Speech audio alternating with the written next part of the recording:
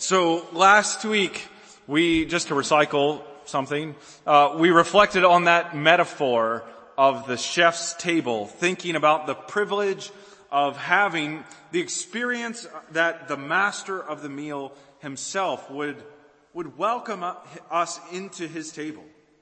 That we could go to the kitchen to see the guy in charge prepare the meal and have fellowship with him. Right, we considered how special it is to see the chef prepare his food and give us a place to taste of its riches. And we thought about how in the Lord's Supper, God welcomes us to his table to eat a meal that celebrates peace between him and his people based on the Lord Jesus' sacrifice to forgive our sins so that we taste the riches of the gospel. And we left out, though, one kind of hypothetical question for that metaphor, neglecting to ask, would the chef's table be so special if the chef never actually showed up? It actually seems that without the true presence of the chef taking a seat with you, actually, you don't only not get his greeting and the opportunity to discuss his food, but this is just kind of a weird table crowded into the kitchen, surrounded by busyness, distracted, a bit hot next to the oven, and cut off from the other patrons at the restaurant. So what makes this arguably strange experience delightful actually is that at some point the chef himself graces you with his presence. And so, then, to draw the dots, we need to contemplate how this applies to our understanding of the Lord's Supper. What would be special about this meal if the host, Jesus Christ himself, were not present in any way in it with us? If, as some have argued, the Lord's Supper is only our work of remembering Christ, making this meal simply and only a memorial ceremony, then there are plenty of other ways, after all, that we could invent to remember Jesus. Indeed, we remember him all the time as we worship, as we pray, as we read the scripture, as we gather under God's word preached, as you think about him throughout your lives and work and whatever you might do, we remember Jesus. In that mindset, you can see in that understanding why the Lord's Supper is observed wildly infrequently, since we remember Jesus all the time and don't need another way to remember him that adds to our time in the services and logistical challenges, after all, right? Now, if the Lord's Supper is like being stuck awkwardly in the kitchen next to a hot oven with the chef never showing up, well, we can see why some have lost their love, commitment, and gratitude concerning this meal upon which we're reflecting. But what if the chef does show up?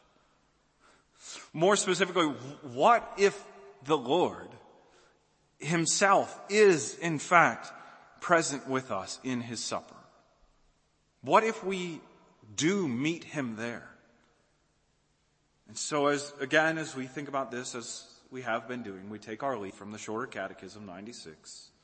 The Lord's Supper is a sacrament wherein, by giving and receiving bread and wine, according to Christ's appointment, his death is showed forth. And worthy receivers are made, not after a corporal or carnal manner, but by faith, made partakers of Christ's body, blood, and all his benefits, unto their spiritual nourishment and growth in grace. So last time we thought about the first part of that, namely how Christ's death is shown in this meal of giving and receiving bread and wine. We thought about how it's a sacrificial meal, right? Based on a previous sacrifice, sealing the peace, right? We have the privilege of eating a meal of communion between God and those who worthily eat. But how also, in contrast with the Passover, that setting wherein Jesus instituted this meal, the roasted lamb is missing, marking how the true Lamb of God has once for all satisfied for our sin, leaving us never again to need a new sacrificial lamb. So we have bread and wine, no lamb on the table. Now this time, we're going to think then about this phrase, about how worthy receivers partake of Christ's body, blood, and his benefits as we eat this meal. Nothing complicated or controversial there. But we'll do the best we can. And so our main point is simply that Christ truly comes to us in the Lord's Supper. Christ truly comes to us in the Lord's Supper. And we're going to think about this in 3 points: continuing, consuming, and consummating. Continuing, consuming, and consummating. First, then, continuing. And so, what we're going to do here in this section is actually think about that little phrase about how the Lord's Supper is for our spiritual nourishment and growth in grace. So that's our starting point. And if we think one last time, for this series at least, about Jesus' words as he instituted the supper, for example, Luke 22 verse 20, I think we should be struck by his comment. He says, "This cup that is poured out for you is the new covenant in my blood." Now that remark that the cup is the new covenant, I think ought to take us a little bit aback. Right? In other words, the Lord's Supper embodies and encapsulates participation in the new covenant, so much so that Christ can call this sign of the covenant itself. And so I think we profit to reflect upon the rationale, the reasoning for Jesus' claim here. Now first, I think one of the things we can see is just to, in some ways, reestablish the main point of this series. That life in the covenant is tied to our outward existence. We relate to God as whole people, conducting our lives in our physical bodies, and God meets us in that way, not only our souls. And so he has tied into our participation in life with him physical signs, outward means of grace.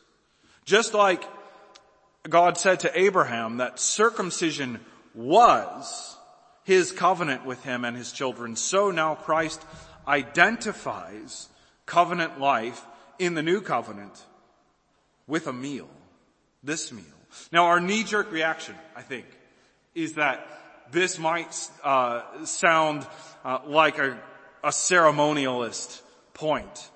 We've tied Christian life too rigorously to a practice, a ritual in formal worship, and so we're squeamish. I actually don't think that that's the best way to think about Jesus' identification of the new covenant with the supper. So let me unpack that a little bit, if you'll give me the space and patience to hang on for a second. So I think rather, if we consider what the ordinary means of grace in general are about, well, the whole thing reinforces that we are constantly in need to receive from God. He has to give to us. So the means of grace are not empty ceremonies, but indeed they are rituals and activities, but ones where God gives to us by applying Christ and his benefits to us.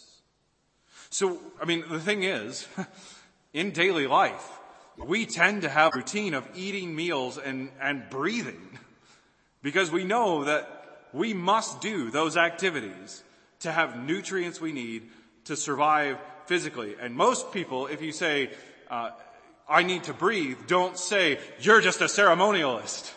Well, obviously, yeah, you need the nutrients coming from that. In the same way, we need nutrients to survive spiritually.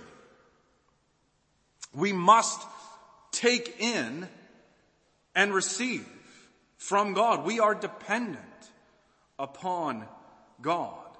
And the continual, constant, and frequent celebration of the Lord's Supper expresses that we depend on God to give us life and all that we need. It is about, after all, as the Catechism says, giving and receiving bread and wine. It's not simply about the thing that you have.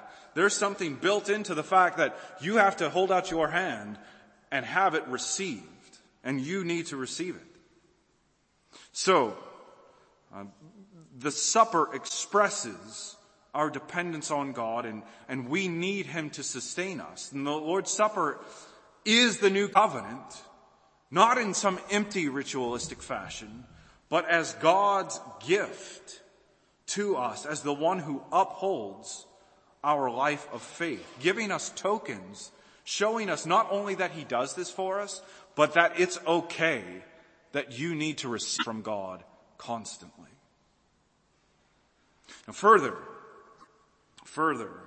as we continue thinking about how we are continuing by use of the Lord's Supper, we see how the Lord's Supper marks our need for ongoing nourishment.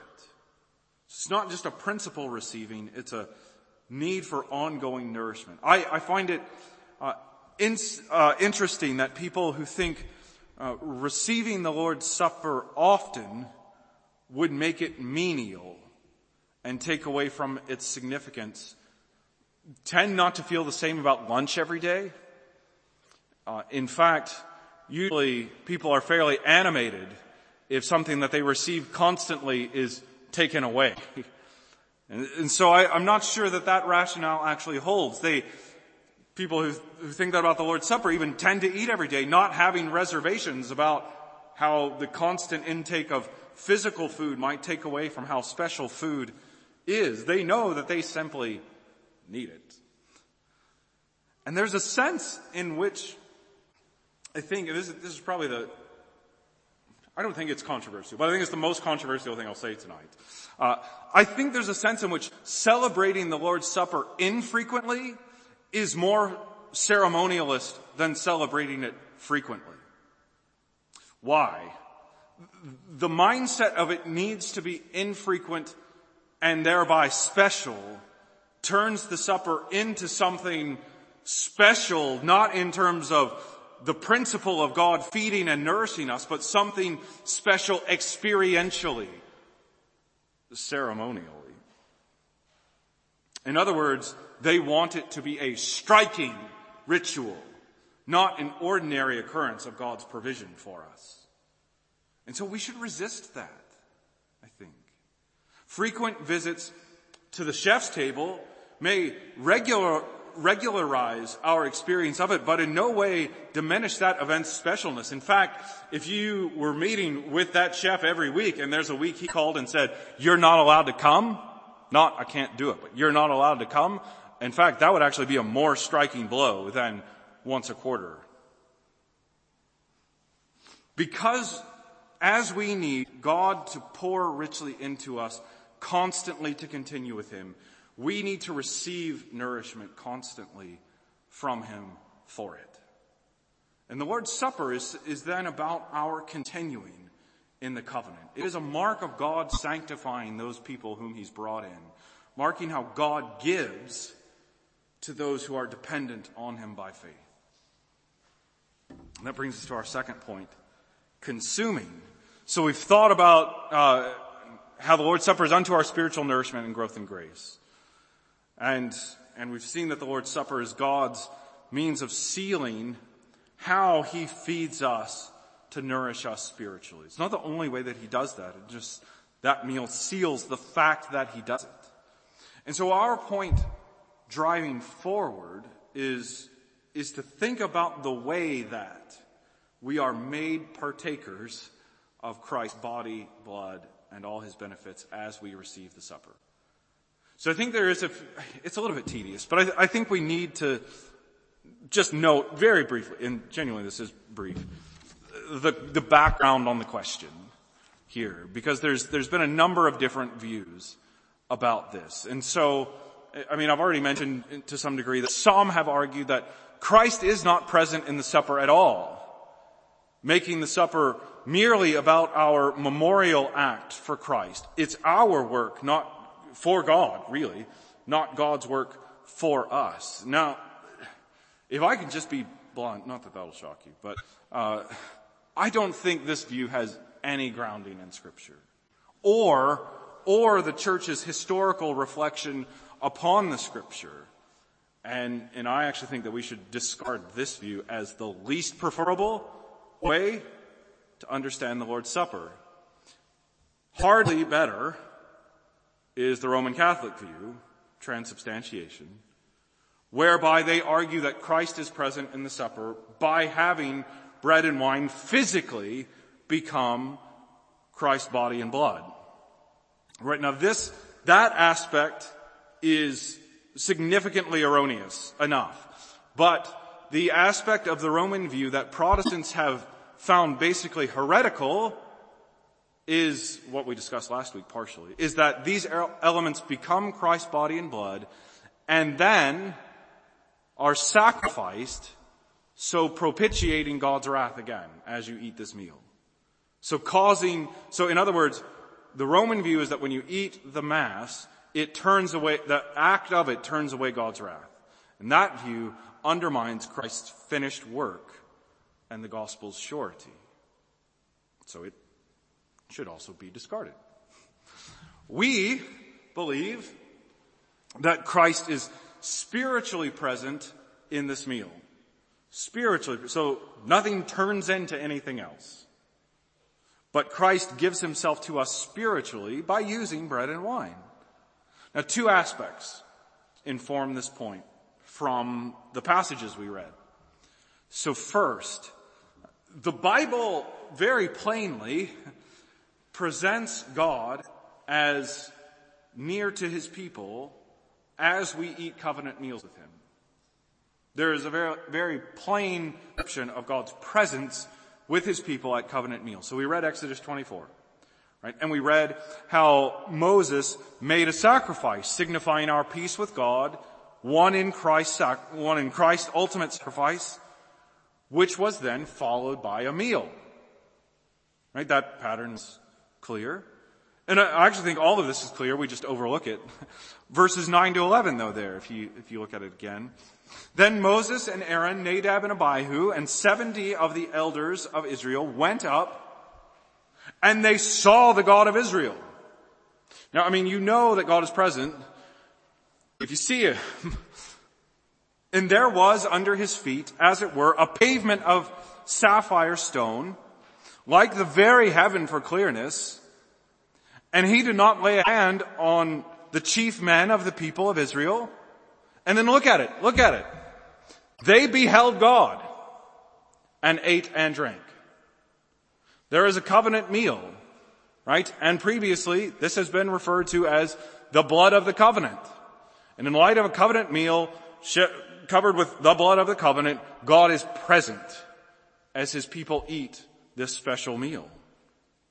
Now the thing is, in this instance, in this meal, the only other place in all of the Scripture, besides, as we've read in the Gospels, where the Lord Jesus refers to the Lord's Supper as the new covenant in his blood, or as some of the Gospels will put it, blood of the covenant. Okay, the only other place where the phrase blood of the covenant appears is here in Exodus 24. Now the thing is, in this meal, based on the blood of the covenant, God was present as they ate and drank. They were with God, who provided the meal of peace for his covenant people. And I think it's undoubted that Christ referred to the blood of the covenant in reference to the cup of the Lord's Supper to signal a connection to this meal, this one from Exodus 24, one where God was present in a meal with his people. In fact, we have to admit, God was present in a meal when Christ instituted the Lord's Supper because Jesus was there. So there's a principle of biblical evidence here, clear and I think really overt in nature, that God, in fact, is there when his people gather. And this isn't just like in the sense that God is present everywhere, or it wouldn't have talked about it. This is clearly special presence in grace, in worship. God is present when his people gather for the meal of the blood of the covenant. And so that brings us to the second thing. So we've seen evidence that God is present in the meal of the blood of the covenant. And then John 6 helps give us some direction as well as we think more about how we receive Christ's body, blood, and benefits. Now, admittedly, Jesus' bread of life discourse is not about the Lord's Supper. And so, why would this be helpful? But the thing is, when he says that we must eat his body and drink his blood, he wasn't speaking in the sacrament's context, and yet we find Jesus starkly saying in verses 53 to 57, "Truly, truly, I say to you, unless you eat the flesh of the Son of Man and drink his blood, you have no life in you. Whoever feeds on my flesh and drinks my blood has eternal life, and I will raise him up on the last day. For my flesh is true food, and my blood is true drink. Whoever feeds on my flesh and drinks my blood abides in me, and I in him. As the living Father sent me, and I live because of the Father. So whoever feeds on me, he will also live because of me." And so then one question that we need to ask is, how do we eat Christ's body and drink his blood? Now, the thing is, I don't think we should follow Rome, as you might have guessed, and say that we do that physically. Because that's not actually what Jesus says in the passage.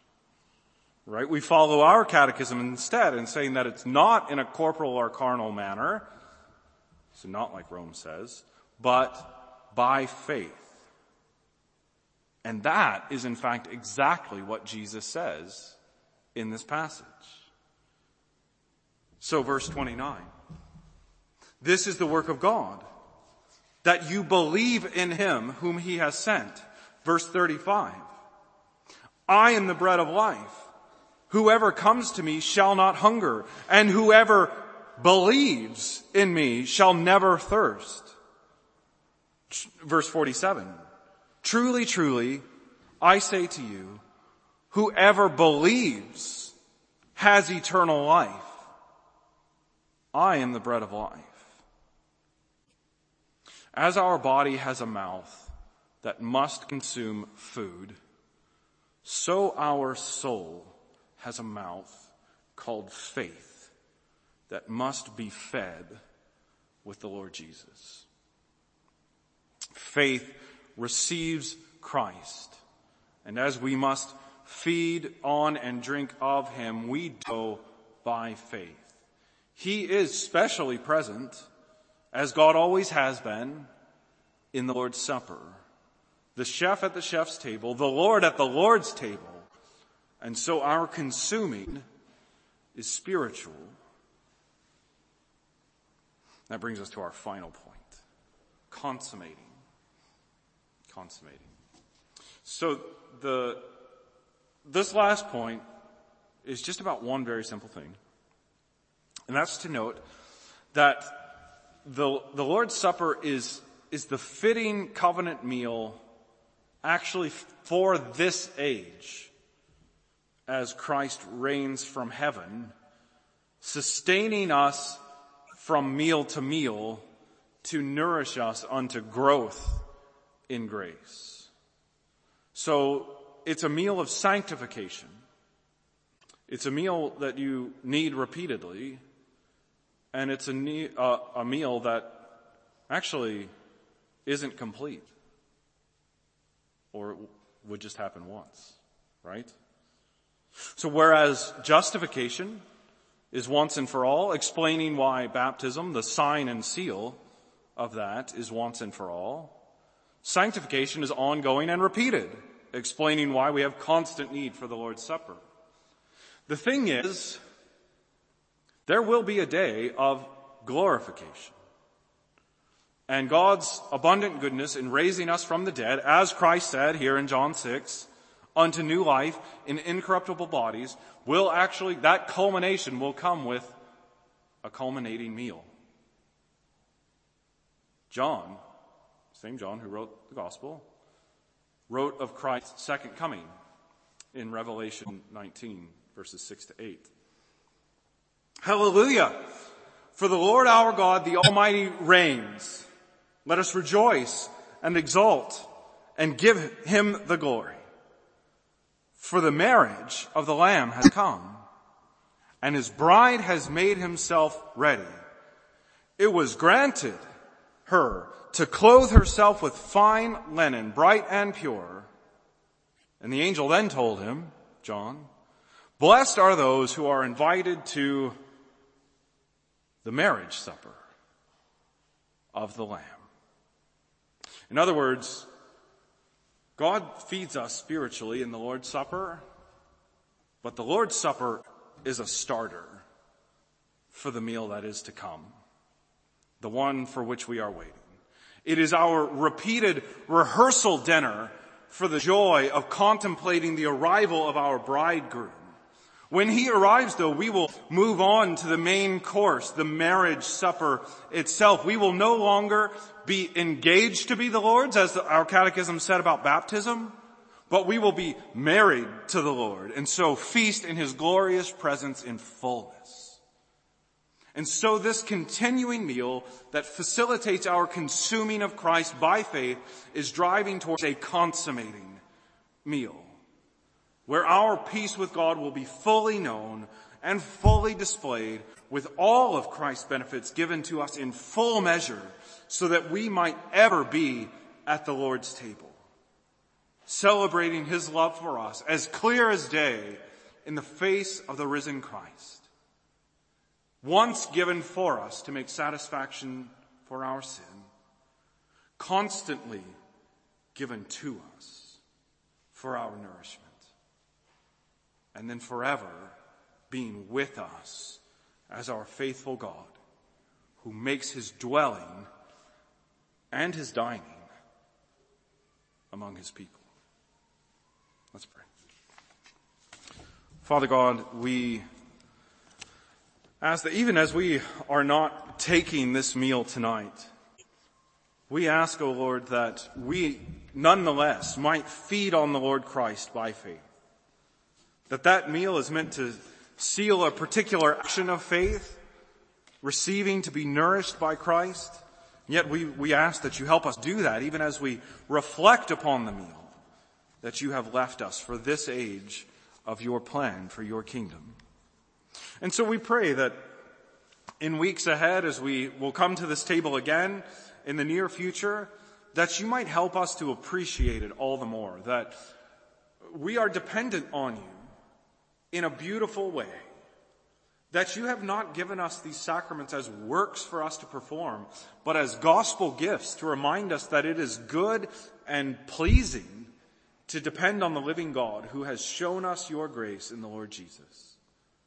We pray that next time we eat, we would eat with rejoicing, knowing that Christ himself is with us in this meal. That as we have been instructed that we need to eat his body and drink his blood, we do so by believing in him. And we are increased in our believing in him as we receive that meal that you nourish our souls with. And so we pray that as we go into the week before us, that you might remind us of all the times that we have eaten this supper, but also that all the times we've eaten it point forward to when we will gather fully not at this simple meal, but at the elaborate feast, when our relationship with Christ is consummated, as he raises us from the grave. Help the prospect of that hope to make us fearless, to make us comforted, to make us established and even delighting in all that you are and all that you have done for us. We pray all of this in the name of the Lord Jesus. Amen.